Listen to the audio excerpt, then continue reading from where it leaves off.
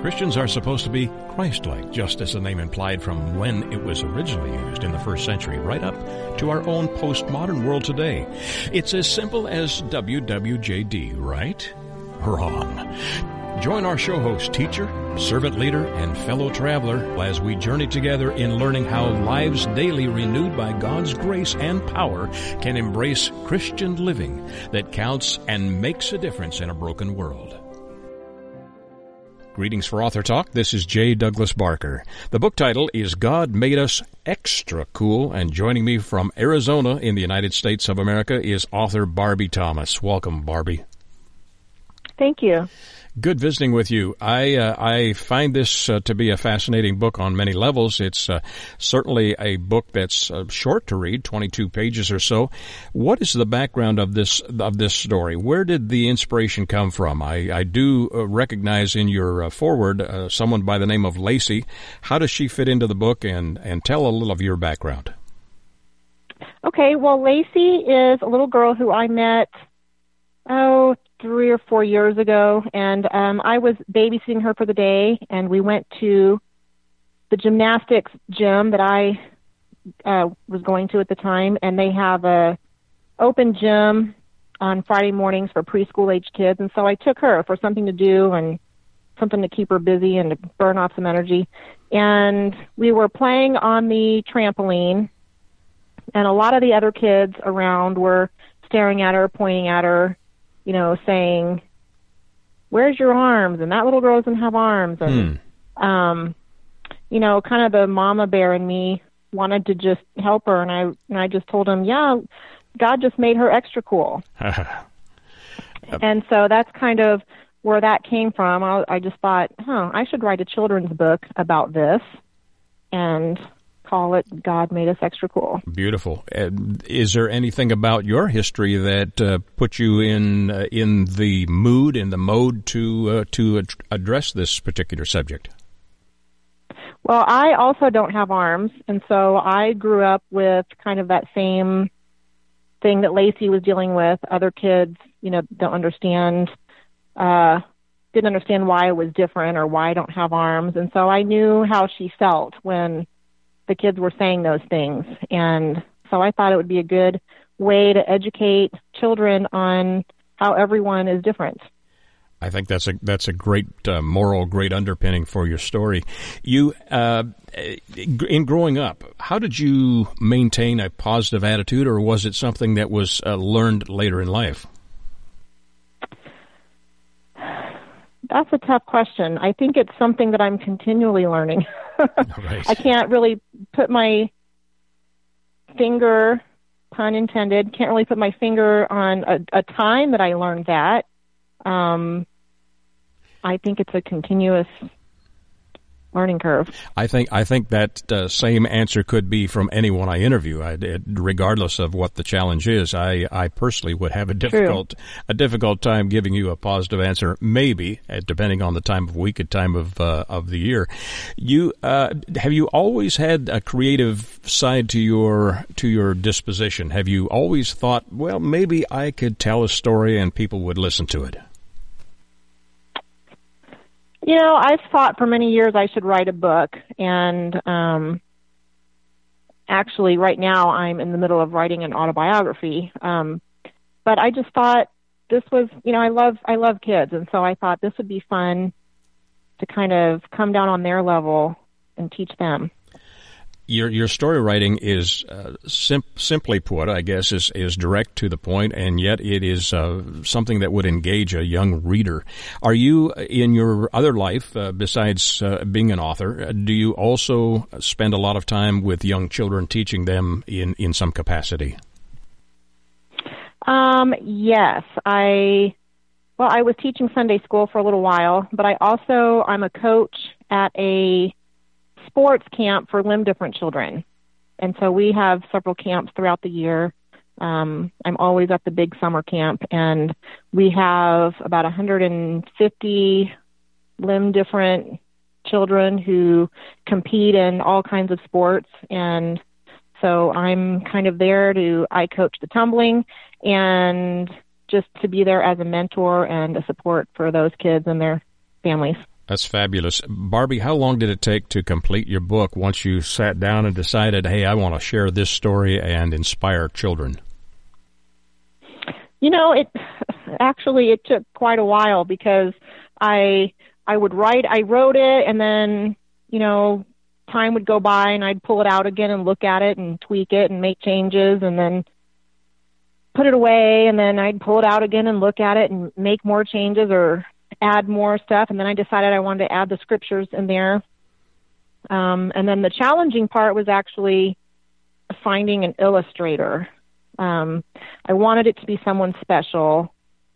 So I actually went through a few different people before I settled on Madison. And she's young. She was only 14 when she did these illustrations. So I'm pretty proud of her. She did a wonderful job. It looks as though, and I don't mean this in a negative way, but it looks as though a child has drawn the illustrations. It's something that they can certainly relate to. I've got a grandson who, although he's a college-age student right now, his art would probably fit real well into your book. I mean, this is how he expresses himself when he does art. So it's something that people can relate to, and young people especially can relate to. What do you think is the biggest reaction you've had? Have you been able to share this with young children on a personal level, and what has their reaction been? So far, I've gotten real positive feedback about the book. Kids seem to love it, and I actually got to hear a little girl when I was teaching Sunday school one night. I had the book in the Sunday school room, and she was asking about my arms, and I said, you know what, let's read a story about it. And so we pulled it out, and she read it to me, and that was pretty cool. Wow. I bet that was encouraging to hear a little from one. a young. Yes, absolutely. Read it. One of the things that's also interesting about your book, and I think it's engaging, is towards the end of the book, you have, I would say, a blank page or a page with a frame around it that gives the reader a chance to express themselves artistically. Here's one of the illustrations that they could create is, if you can draw a picture of someone doing something nice for someone else, draw that.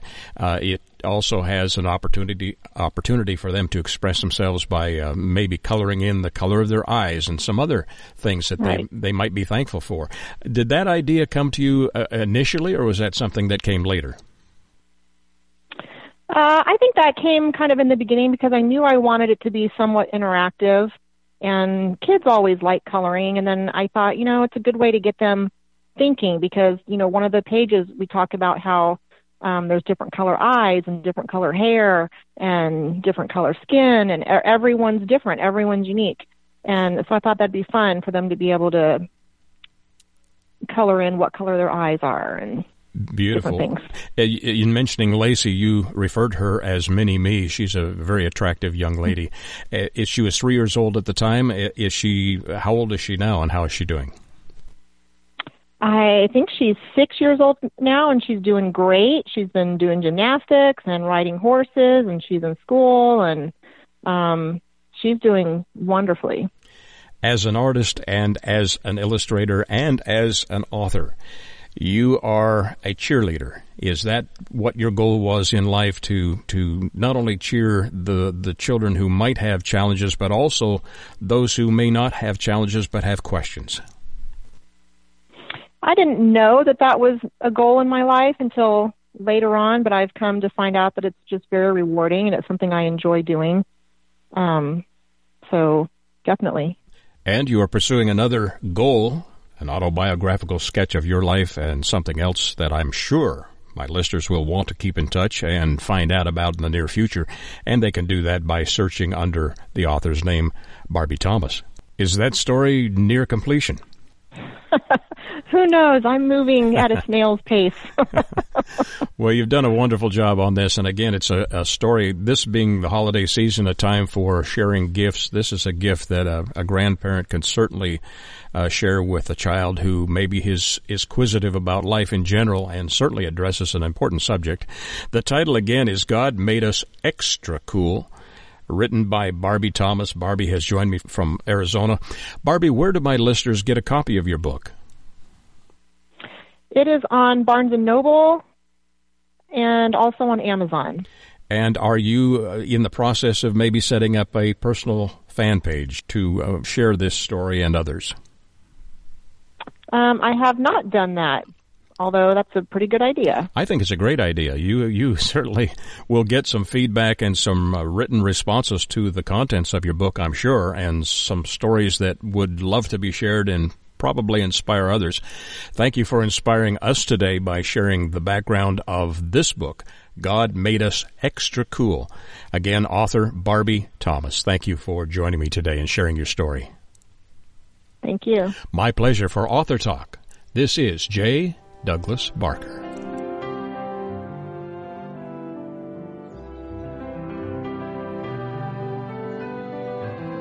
Stay with us for more Christian Living That Counts. Back in a moment. It's the Fitness Minute with fitness expert Annette Hammond. The National Heart, Lung, and Blood Institute defines high cholesterol as a condition in which you have too much cholesterol in your blood. By itself, the condition usually has no signs or symptoms. People who have high blood cholesterol have a greater chance of getting coronary artery disease. According to the American Heart Association, more than 120 million Americans over the age of 20 have cholesterol counts that are above a healthy level. Harvard Medical School says that the good news is that cholesterol levels can be controlled, and just by lowering your total cholesterol 10%, you can decrease your heart attack risk by 20 to 30%. Making changes in your eating is important, but including daily exercise is a must. For the Fitness Minute, I'm Annette Hammond. Visit our Facebook fan page at Fitness Minute with Annette Hammond. Returning with more of Christian Living That Counts. Greetings for Author Talk. This is J. Douglas Barker. The book is titled Lacey's Loves, and joining me from California is author Stephen Mitchell. Thank you for taking time to join with me today. You're welcome. This is an interesting title, Lacey's Loves, and it gives the indication that there perhaps was more than one attraction in this novel. How did this novel get written? What would you describe it as? Is this fictional, nonfiction? How did you come about with this title? Well, it's pure fiction. I to be honest with you, this title kind of came about before the book did, and I really was kind of surprised at that. I didn't know where it was coming from. But then I just sat down at the computer one day, and it just almost began to write itself. I didn't have any particular experience or knowledge of the areas that I was dealing with, but it just seemed to flow very naturally. And actually, within 2 weeks, it was completed without any stops or hesitation at all. That's phenomenal. Now, have you always had an interest in becoming an author? I mean, what is your writing background? Well, this is the first novel I've ever written, or the first actually publication I've ever written. I've been writing most of my life, but it's been just personal stuff for my family and friends and grandkids and so on, and I read it to them and they enjoy it. But I never really thought about being published until this thing happened, and I thought, well, there's got to be meaning to this. Why would I have this incredible length of a book without trying to get it published? So I went after that, and it happened. So I'm really just delighted about that. Well, it's phenomenal. It's 238 pages of text and material and plots, subplots. Did you, when you began to write, you say it just sort of flowed from you in a couple of weeks. Did you have a general outline when you began, or did you just create on the fly? I just created on the fly. It was quite phenomenal to me. I mean, actually, I almost had to read the book back to see what I had written because it was just so all by itself. In your career past, was imagination a part of what you drew from in conducting your career? Part of it was. I kind of led my life in groups of 17 years. I'm 74 now, but for 17 years I was a warehouse manager, and then I got called into ministry, and then I spent 17 years as a pastor and 17 years as a hospital chaplain, and I still do hospital chaplaining as a volunteer. Phenomenal. Your main character, obviously, at least I think is correct to say, is Lacey. Would that be yes. correct? And who is Lacey in this novel? Well, Lacey is actually, of course, the heroine in that respect. She is a 21-year-old college senior who's a gifted multi-sport athlete. She is very talented in basketball, volleyball, and track. She's very tall and thin. She's 6'3" and weighs about 145 pounds. Wow! And that is thin and tall, but she is very. This is a Christian novel, to be perfectly frank with you. Sure. And it's very much Christian. She's a committed Christian, and her entire family is. And she basically was in her senior year at college in Northern California, and she had a new roommate that was. She was going to meet, and then when they met, they got to like each other. It was a good relationship, and the trouble was that this new roommate was very, very beautiful, and Lacey, for some reason, that she couldn't even, and she never could quite figure it out, except that she felt it was a temptation that she had been faced with. She fell in love with her. Her name was Renee LaJoy, and Renee also fell in love with her, and that of course is absolutely forbidden with Christians. But they were just so in love with it they couldn't quite see it, and then after which the consequences began to come down their lives, and it got pretty tough. Well, this is a book then that you wouldn't say a real young audience would adapt well to the storyline, or is this something for a little older audience? It's a little older, yeah. I would say anybody under 18, 21 probably just wouldn't catch the whole drift of the story. Is there more to the story than the obvious, which is the conflict with the moral question that is arisen from this relationship? What other things in this might grab the reader? Well, it's also a story about Lacey as an athlete, and Renee is an athlete also. Renee is a talented tennis player, and they're both in college on scholarships because of their athletic abilities. And I recount some track things that happened to Lacey, and some tennis things that Renee was involved in. Quite a bit of that at the more or less the first part of the book, because the second part is quite different, and so that would be there. And then also there's just it's kind of a coming of age book. I mean, what kind of experiences they had, which were very different. There was one time when they got put in jail, and there was other things that happened to them, and it was quite a testing time for Lacey. She had to determine whether her faith was real or not, and it turned out that after many trials, she did actually in the end become very serious about her faith. Incredible. One of the other things that is mentioned in the outline of your story, was there an automobile wreck or some other action scenes that you could describe for us? Yes, certainly. As they were driving back to Lacey's home from Northern California, which is clear across the country in Pennsylvania, and they were doing having a good time. But they had to get to Lacey's home in what I call the little town that she was living in, Schaumburg, Pennsylvania.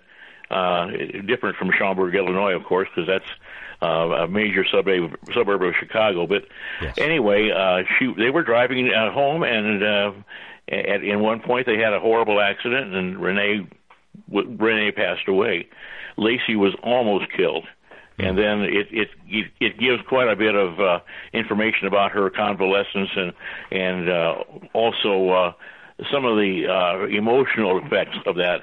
And it's pretty intense at some points.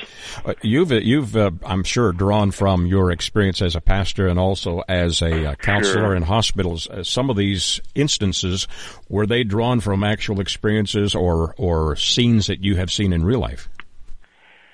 The automobile accident was somewhat related to one that I was involved in. Not as it was my family, but I was involved obviously with the aftermath of the whole thing. The other issues, not really. As I said, the thing just popped into my mind. I don't know how that happened or why, but it certainly did. And I think, I've read it back so many times, and I think, gee, it works out pretty well. So, well, you might be a little spoiled about, or maybe a little bit prejudiced about your writing. I don't know. Yeah, I'm pretty sure I am. Probably not. I talk to a lot of authors. Some of them take 10 or 15 years to write a book. So something that came together in a short period of time is almost what I would call a miracle. You talk also of another difficult situation and address some other serious issues in your book, including the question of abortion and Down syndrome and other things that are very difficult to attack. This is unusual for a Christian-based or faith-based book, is it not? This is a very daring book. It deals with the issue of same-sex love, and I don't think you'll find another Christian book that deals with it except as a passing mention. I don't know why that happened any more than I understand how I could write the book in such a quick time, or what actually led up to it. But it's there, and that is unusual. I do come down very hard on abortion because that's just one of my personal dislikes, to say the least, and also other things. The Down syndrome issue. Again, I'm very positive about loving kids that are different and have a little bit of a struggle in life. Yeah, all these things just kind of move together and become part of the story. Tell about Lacey's second love life. She actually has four loves. It's her first love is God, the second love is family, the third was Renee, and the fourth is the fellow that she eventually marries. Incredibly, you've certainly adapted or approached several very challenging subject pieces in the storyline, and yet you were able to put it all together in a 238-page novel. What has been the response? Have you been able to share this with other people, maybe non-family members, and what is their reaction to your approach? Sure. Well, both of my daughters have read it and were shocked that I could actually even do this. I would say I wasn't totally shocked, but I was really surprised. My wife has read it and liked it very much. Matter of fact, she's read it twice, and I felt good about that. She's read it. She's read it twice to make sure she understood what she read the first time. Is that the way to describe it? Well, actually, I don't know her motivation for reading it the second time. I didn't ask her. She just told me that she had, and I felt very positive about that. Beautiful. Yes, if my wife had read it twice, it's because she's checking for more spelling errors or something else I've done. She may have been. I don't. Well, I don't really think so because I'm kind of fussy about spelling and grammar and punctuation and stuff like that. Well, what would you describe as these characters? What is besides the out in front theme of your book, what would you say is the underlying message that you achieved in completing Lacey's Loves? I had to think about that. I like I say, the book came out, it just flowed so quickly that that issue didn't even come up until after it was finished.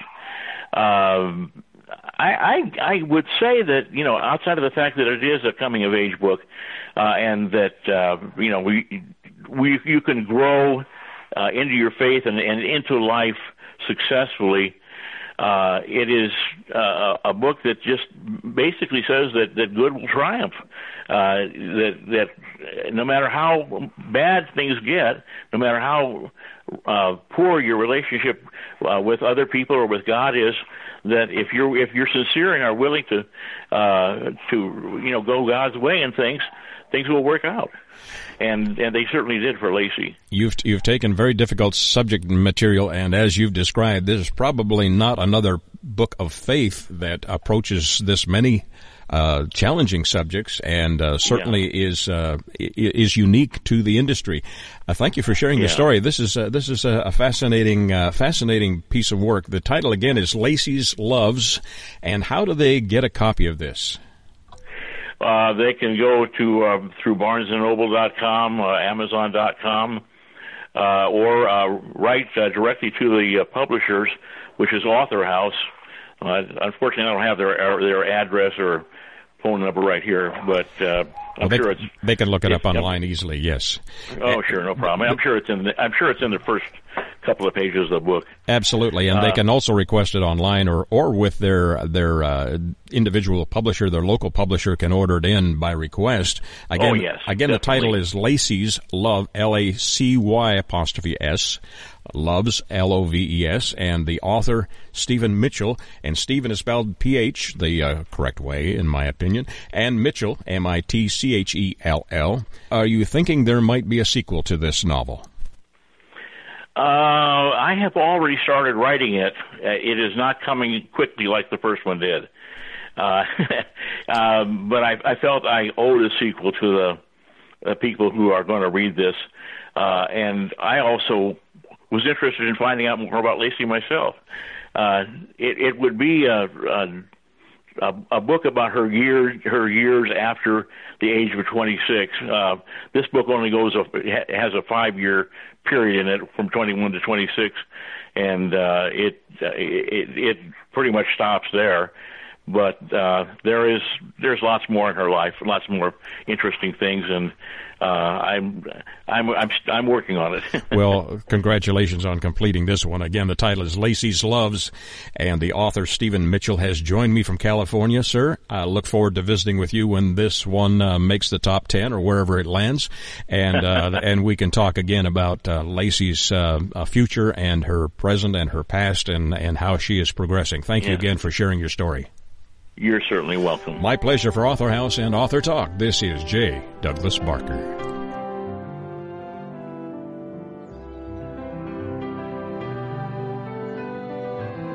Stay with us for more Christian Living That Counts. Back in a moment. It's words you never heard. Believe it or not, there are times when even I can't think of the right word. The inability to think of a word is called lethologica. Texas Monthly Magazine recently came out with some colorful homespun sayings. Old as dirt and common as cornbread in the Lone Star State. Did you hear about the Texan that could strut sitting down? But he was all hat and no cattle, which means very boastful, but with nothing about which to boast. On top of that, he don't know a widget from a wangdoodle or a diddly squat. His wife was a mighty strong woman. She'd charge hell with a bucket of ice water. She was always telling folks that he was so tight, he could squeeze a nickel till the buffalo screamed. She also said he was famous for calling the hogs all night. Or snoring. It's words you never heard. I'm Carolyn Davidson, and you can have fun challenging your words you never heard vocabulary with my new app, Too Funny for Words. Returning with more of Christian Living That Counts. Greetings for Author Talk. This is J. Douglas Barker. The book title, The Gospel of the God of Existence. And joining me from Los Angeles in the United States of America is author Ultimus Delahousie, and he joins me and to talk about this interesting book. Welcome to the program, sir. Thank you. Your book is different. It is not what I anticipated when I began looking into the contents of your book. How did this book get written, and what is the reason that you felt you wanted to share this story? Well, I was into meditation, and I started hearing a voice and the voice actually dictated the whole book to me. All I did was type it up, publish it, and that's about it. The book, the book appeals to, it would appeal to any human being.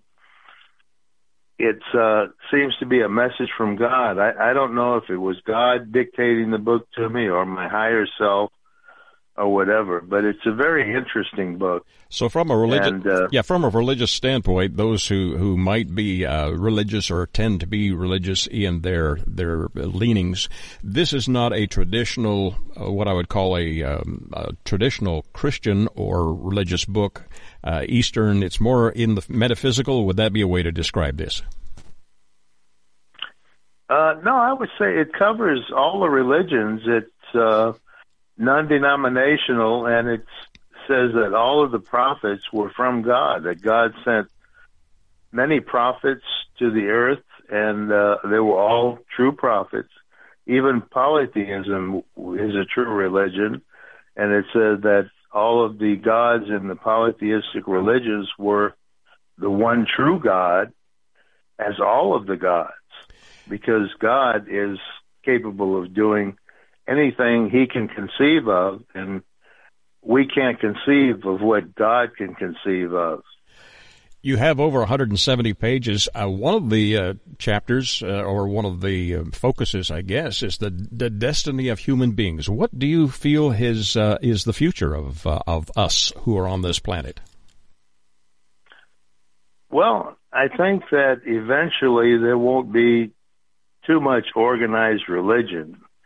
It'll be phased out gradually as people evolve, and each individual will have a connection to God himself and won't need clergy to explain to him what the holy books say. We can read the holy books for ourselves, the Bible, the Quran, the Bhagavad Gita, and other holy books. And we don't need a clergy to explain to us what it means, because they may have an erroneous interpretation, and we need to interpret it for our lives. You also address monotheistic religions, and I'm assuming that there might be a unique approach or a unique observation about that. What is that that you feel is going to happen about the subject of monotheistic religions?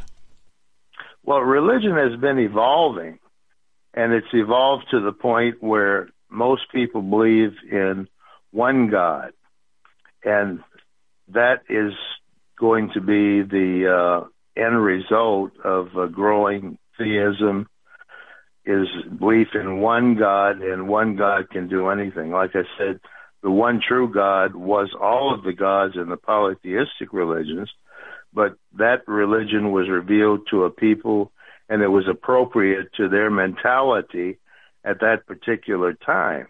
And the time we're living in now, the mentality of the people can understand that there's only one God who is all-powerful and almighty and is perfect and can do anything he wants to do.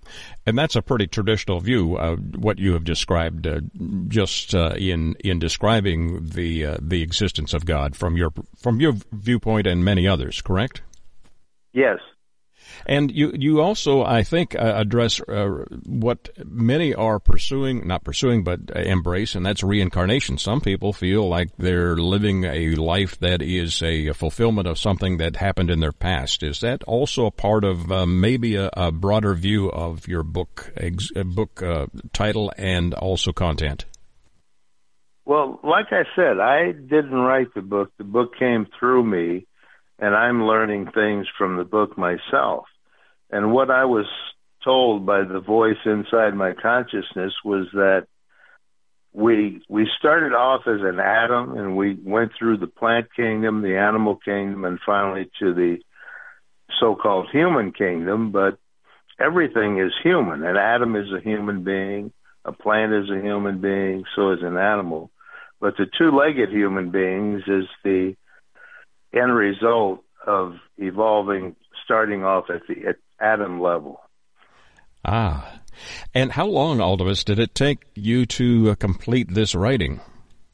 I'd say maybe a couple of months or so, but because it was dictated to me, I didn't have to think about it. I just wrote what was dictated in my consciousness. Was there anything that surprised you in what came to your mind or came to your pen as you shared this information?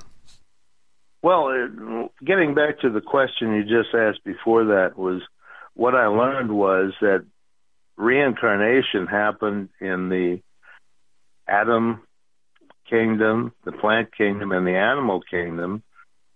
But I was told that when man gets to the two-legged human kingdom, he doesn't reincarnate anymore. That he goes on to other worlds and learns and grows and develops and evolves more and more into the image and likeness of God, because we're created in his image. And God is perfect. There's no way that we can ever become like God at his level, but we can become more and more like God and evolve continuously forevermore. Fascinating. Now, you have addressed a viewpoint of the four Gospels, the Bible, and the Quran. What do those have unity in them, do you think, or what is your viewpoint that you have shared in your book? Well, I believe that all of them are from God. The Bible, the Quran, and other holy books, and God revealed them through a human being, a prophet. But the prophet wasn't the one who revealed them. God revealed it through the prophets. God is not, in the understanding I have, is not a human being, but he speaks through human beings to deliver a message to his creatures. In the Christian religion, he is known as the Father. In the Muslim religion, he is known as Allah. In the Parsi religion, you may not even have heard of that, he's known as Ahura Mazda. And in the, let's see, what else is there? The Jewish religion, he's known as Jehovah, Elohim, Yahweh.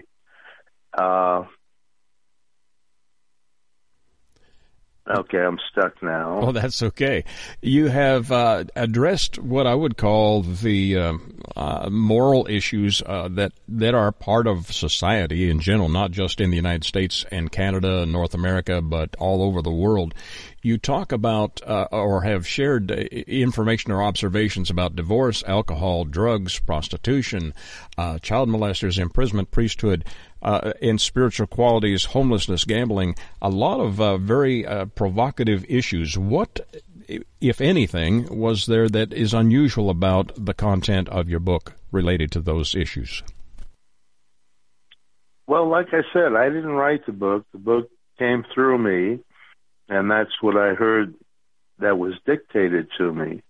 I say what is unusual is that when I came to the chapter about men and women, the voice said that a man shouldn't even touch a woman without her permission, or a woman shouldn't touch a man without his permission, because some people get a sexual feeling from hugging other people. So that they should keep their distance, and not have friendly association that close, and without permission of the other party. And one thing also that's very unique about your book, you have, I don't know, maybe even 70 or 80 chapters, what are called chapters, or listed as chapters. They're basically, those chapters are no longer than a paragraph or so. That's a little unusual. Were there challenges in sharing this information that you feel was given to you? Yes, there was, because like I said, I didn't write the book, and I was hesitant to give it to people and have to explain that I didn't write it, that a voice gave it to me, and, They think, well, maybe there's something mentally wrong with me that I'm hearing a voice. So I was kind of afraid to share with people up until now. The book was published in 2015, and I have only given out maybe 3 or 4 books myself. I wasn't promoting it because I felt a little leery of the source. But Author House, when I was speaking to one of the marketing people there, said that, that was a unique situation, that maybe God revealed it to me. Maybe it wasn't my higher consciousness, but God was speaking through me to get a message through to people who needed that message at this particular time. It's a different approach to writing. Of course, I interview a lot of authors. Again, the chapters are very unique in that they're a paragraph or so that deal with specific issues. The fact that it was one way to describe this, I guess some people would call it channeling. You have channeled this voice or this dictate of that's covering these unique subjects. Those who might want to get a copy of this, again, the title, The Gospel of God of Existence, how would they do so, Altimus? It's the Gospel of the God of Existence, and they can go to Author House on the Internet, and let's see, just a minute. Let me look in the book. There's a phone number I can give you that they can call and order the book, or go on the Internet to Author House and then go to the store in Author House and get that book. Very good. I think they can also order it on Amazon if they choose, and probably under the title, The Gospel of the God of Existence, and the author, Altimus Joseph Delahousie, the third. Right. And that name is a little complicated, perhaps, but if they spell it out, Delahousaye, if they do a search under your name, they can find it that way. Altimus, it was great visiting with you. Are there other books in the future? Well, there was one before this called Aphorisms and Poetry, and this is sort of a sequel to that one. It's poetry with insight in each poem. Very good. And I have the number of Author House if you want me to give it to you. Very good. Let's share it. It's 1-800-839-8040. Thank you, Altimus, for joining me today and sharing your story. And hopefully we'll get to talk in the future, and we'll see how this goes. This is, again, a fascinating approach to a very complicated subject. So thank you for sharing your story. All right. Thank you for asking me. My pleasure. For Author House and Author Talk, this is J. Douglas Barker.